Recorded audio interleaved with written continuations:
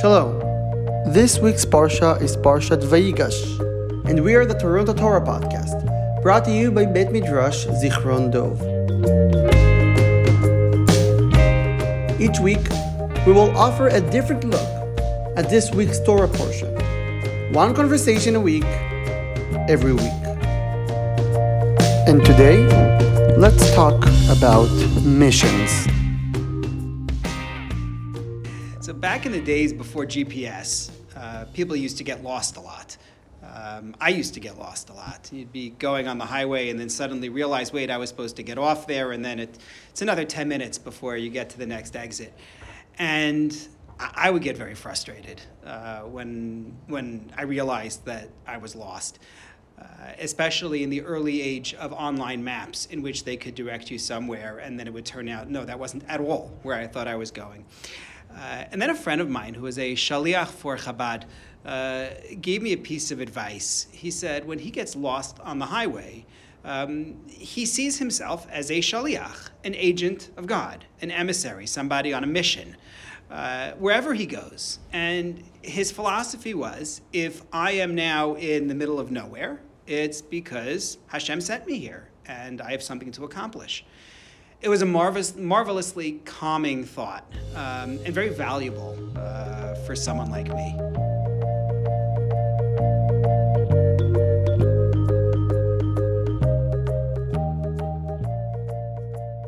Hello, Rabbi Anstandig.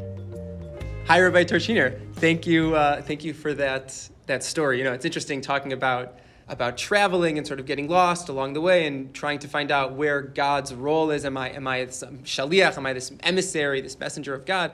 Sort of makes me think about the whole process of this parsha, where we really have all these characters, all these individuals interacting with one another, and sort of them thinking about what is their role in all of this and what is the mission that they are doing. Of course, our parsha opens at the very end with the conclusion of the previous parsha. The previous parsha ends with Binyamin being framed. Of course, they don't know he was framed, but they find the viceroy's goblet in his bag, and they all have to go back to Egypt. And that's where our parsha opens up, with the brother Yehuda sort of taking this leadership position and saying, I'm going to make the case for why you should let our brother Benjamin come back home. And in the process of his argument, this debate, Yosef becomes overwhelmed with emotion, and at that point reveals his true identity to his brothers and saying, you think that I'm just this Egyptian leader. Ani Yosef. I'm actually your brother Yosef.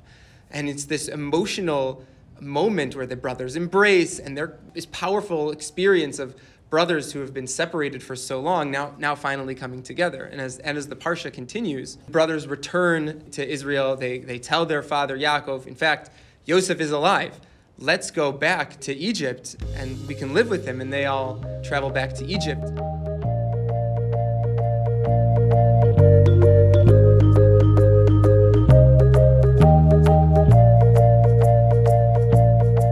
So that's an excellent summary of the parsha. I want to go back to what you talked about in the beginning of it, the showdown really between Yehuda and Yosef. After Yosef reveals his identity and he says, I am Yosef, right? And he sees his brothers flinch back, right? And he seeks to reassure them by saying to them, it's okay. God sent me here to support everybody with food. Hashem sent me for food in front of everybody. And with that statement, he establishes himself, like in my story, as somebody who is not lost, stuck in some meaningless experience, but instead he has a job to do. You know, when I talk to people about this idea that Yosef is sent on a mission, some people ask, well, isn't that a violation of free will, right? Hashem put him there. That means he had to be there.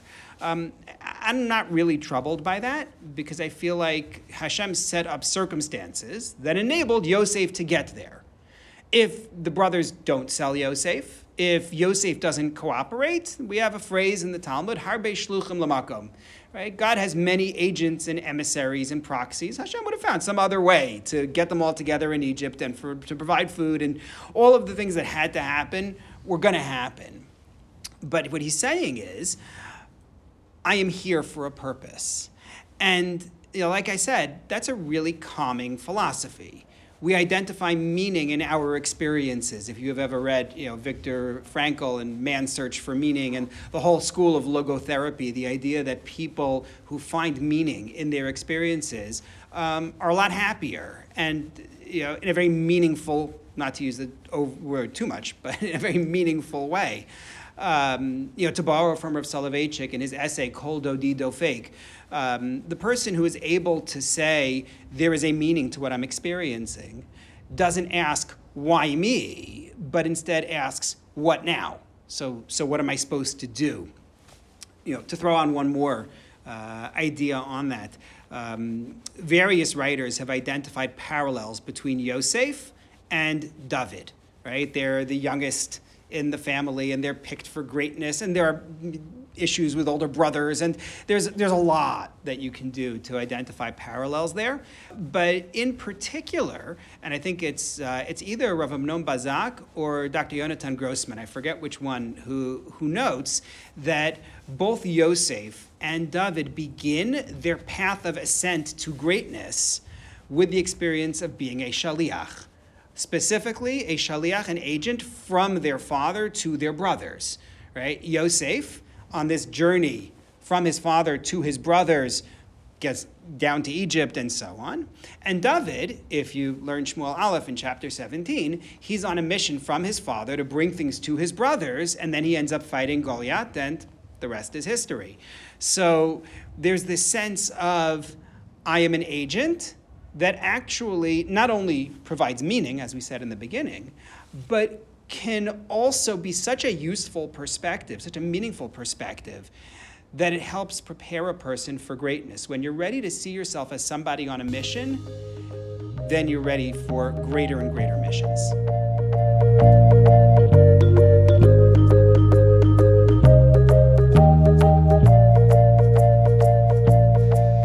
Thanks.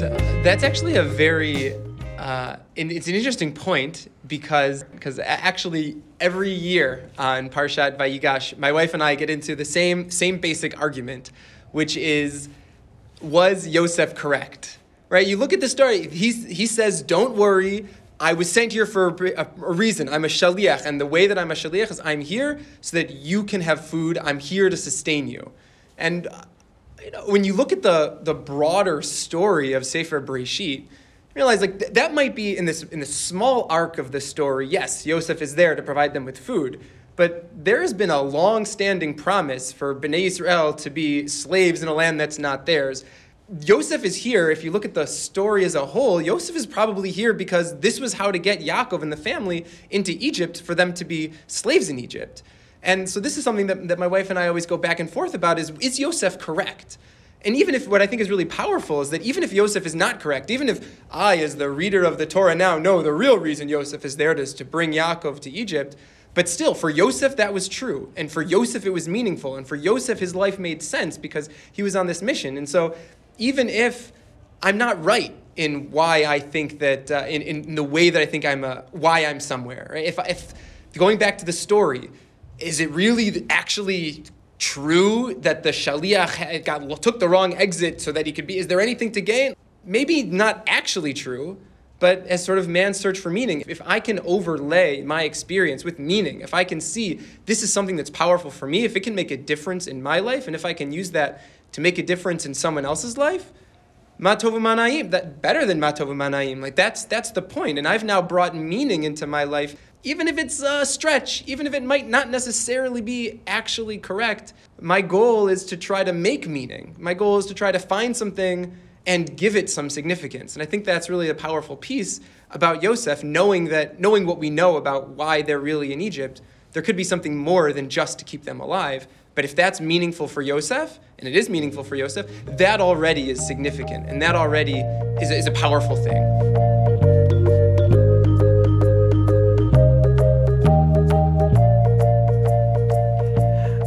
I'm really not sure how I feel about that. On the one hand, in terms of feeling like you are someone on a mission, the psychological, emotional benefit, yes, that can make sense, that a person could identify a meaning, and whether that's the meaning, capital M, whether that's really why Hashem sent them there or not, well, that doesn't really matter so much. But I'm reminded of a conversation I had with Rabbi Reuven Bolka, Alav Shalom, about logotherapy. Dr. Frankel writes a lot about, as I said before, finding meaning in our lives and finding purpose.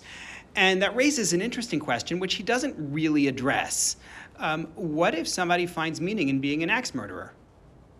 Is that, it's meaningful, so therefore it's positive, and it's going to give him a sense of meaning, and it'll be good for his existence, and so on. Could you really say that?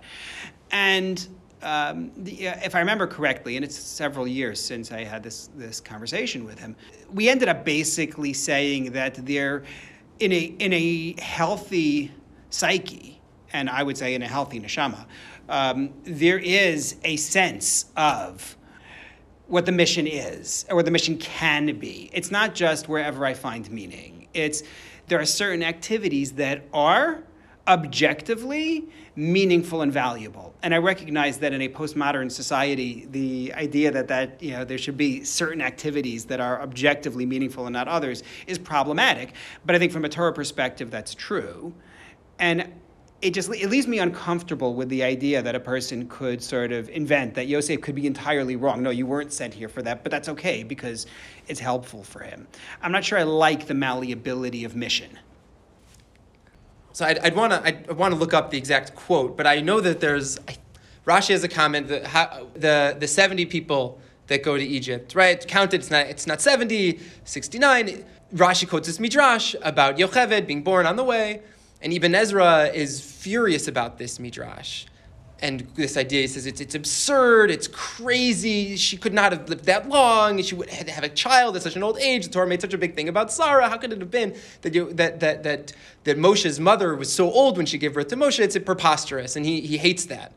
And if I'm not mistaken, Ralbag has a comment here, where Ralbag says, Afal Piken, even though it's wrong, and even though it's not true, when people hear that story and they think, wow, Hashem's amazing, this is a miracle, this is unbelievable, Ralbag says, that is true with a capital T, Hashem is great, and if they end up with the positive message, even if it's based on total narishkeit, it's total absurdity, Ralbag says, that's okay, that's fine, because it led to something that was good, and that the end sort of justified the means. And so part of me sort of thinks along those same lines, that we do have this, if it's true, if it gives meaning, even if it's built on false premises, that doesn't necessarily have to be a problem.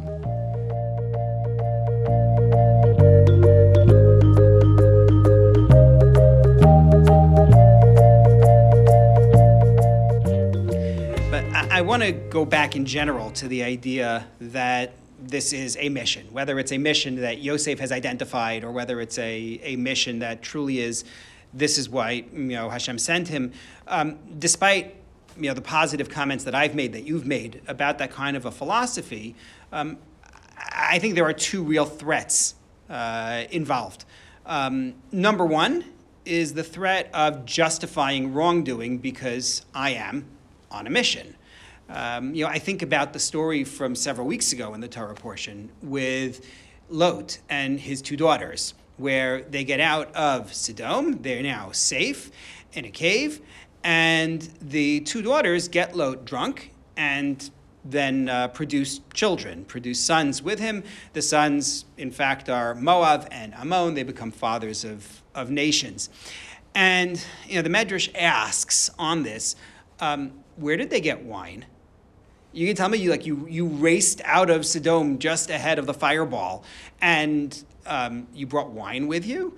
So Rashi there quotes a medrash on it that says that no, Hashem put wine in the cave ahead of time so that they would get their father drunk, have children with him, produce Moab and Ammon, which would lead to Ruth, which would lead to Naamah, who is Shlomo's wife and the mother of Rechavam. Can you imagine if we were to look at that and say, see, this is all okay what we're doing because God gave us wine, right? Like the two daughters are there in the cave and they see the wine and they say, oh, clearly God is on our side because he enabled us to do this. If we're going to start looking at transgressions not as something to be corrected, But as God made me this way, and this is my mission, we can then embrace them. That's a threat that I'm very concerned about with this idea of being on a mission. That's one concern I have. And then the other concern I have is about being seduced by our mission. Professor Yoram Chazoni, in his book The Dawn on Megillat Esther, has a very interesting point. I don't know that he's right, but it's still an interesting point. He provocatively points out that Yosef takes on Egyptian clothing. He takes on an Egyptian name. He swears by the life of Paro. He, of course, marries Asnat, and if you read the psukim, you read the text, it looks like she's an Egyptian woman. Yosef does all of these things as part of the divine mission that he believes he is serving there in Egypt. However, if you jump to next week's portion, in Vayechi, it's in chapter 50, sentences 20 and 21, Yosef is still going to be talking that way, like he's on a divine mission, when the famine has been over for at least a dozen years, right? When his father passes away, the famine's gone at this stage. The only question is, did it end right when Yaakov came down or not? But Yosef wants to bury his father in Israel, and he needs to make arrangements that somebody should ask Paro for a permission for Yosef to go bury his father, because otherwise he might lose his job and his divine mission. The mission's over, pal. The food's there. There is no mission, but we become so enamored of the mission that we're on that maybe we overstay our welcome. And so, as valuable as this can be, I think we have to take it with a considerable grain of salt and not be so won over by the idea of being on a mission that A, we justify wrongdoing, and B, pursue the old mission when it's really time for a new one.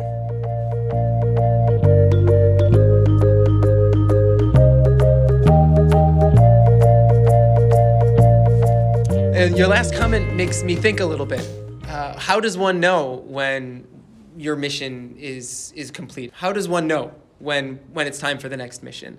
It requires a self-awareness. It requires a real ability to think about oneself, about what I'm doing, why I'm doing it, how I'm doing it. It requires self-reflection and sort of a recognition of where I am in the world and what is my relationship to the world around me. Because if I'm oblivious to that, then yes, my mission doesn't end. I'm going to keep on going, keep on doing it. Maybe that was the challenge of Yosef, that he didn't pause to take a look at what the reality was around him. And that makes me think a little bit of Yaakov, when Yaakov and Yosef first interact with each other after years apart.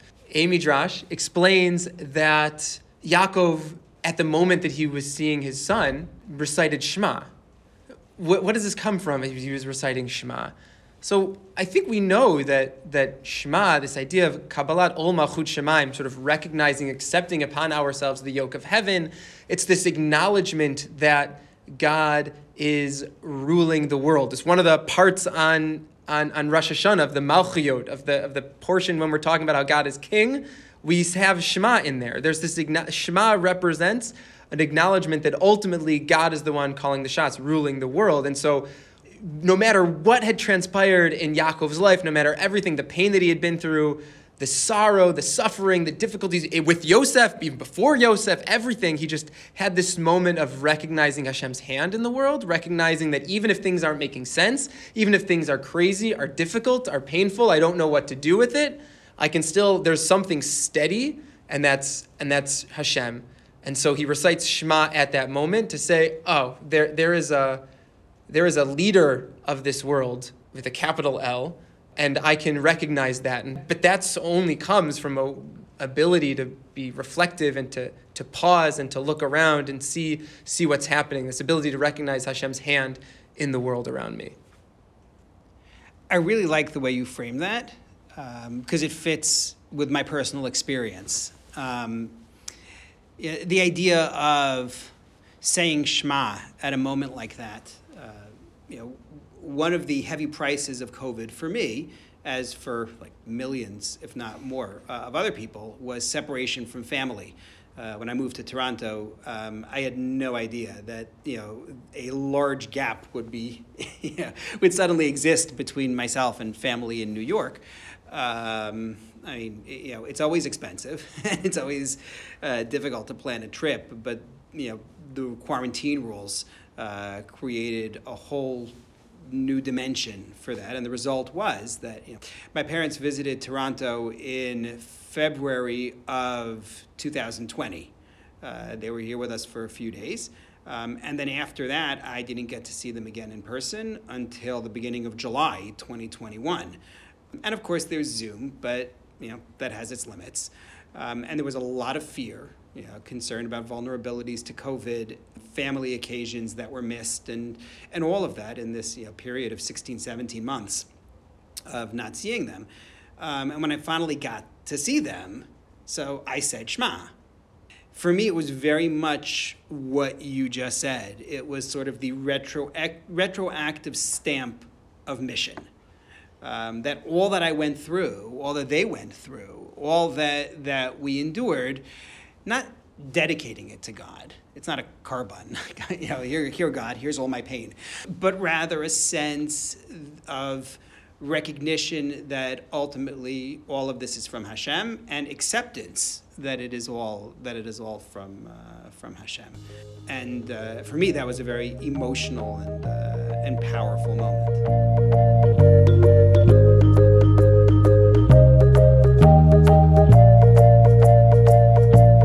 Wow, thank you so much, Rabbi Torczyner, for sharing that personal story. That was a really inspirational moment.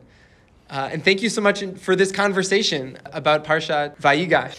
Thank you so much also for the opportunity. I really benefited from having the chance to do this. I've never done a podcast before, and so it was definitely a learning experience for me. And I also very much want to thank our director, Idan Rakovsky.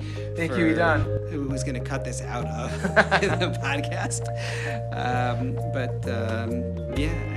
I think I've certainly come away learning something from it, and I look forward to hearing what's going to come up in the podcast next week.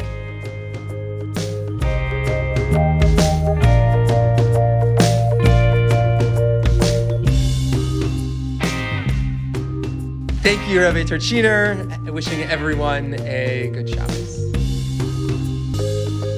That's all for today. If you'd like to hear more, please subscribe, share, and like this podcast. And follow us, Beit Midrash Zichron Dov, on Facebook and Instagram. We'll be back next week with a new conversation on a new Parsha. Thank you and goodbye.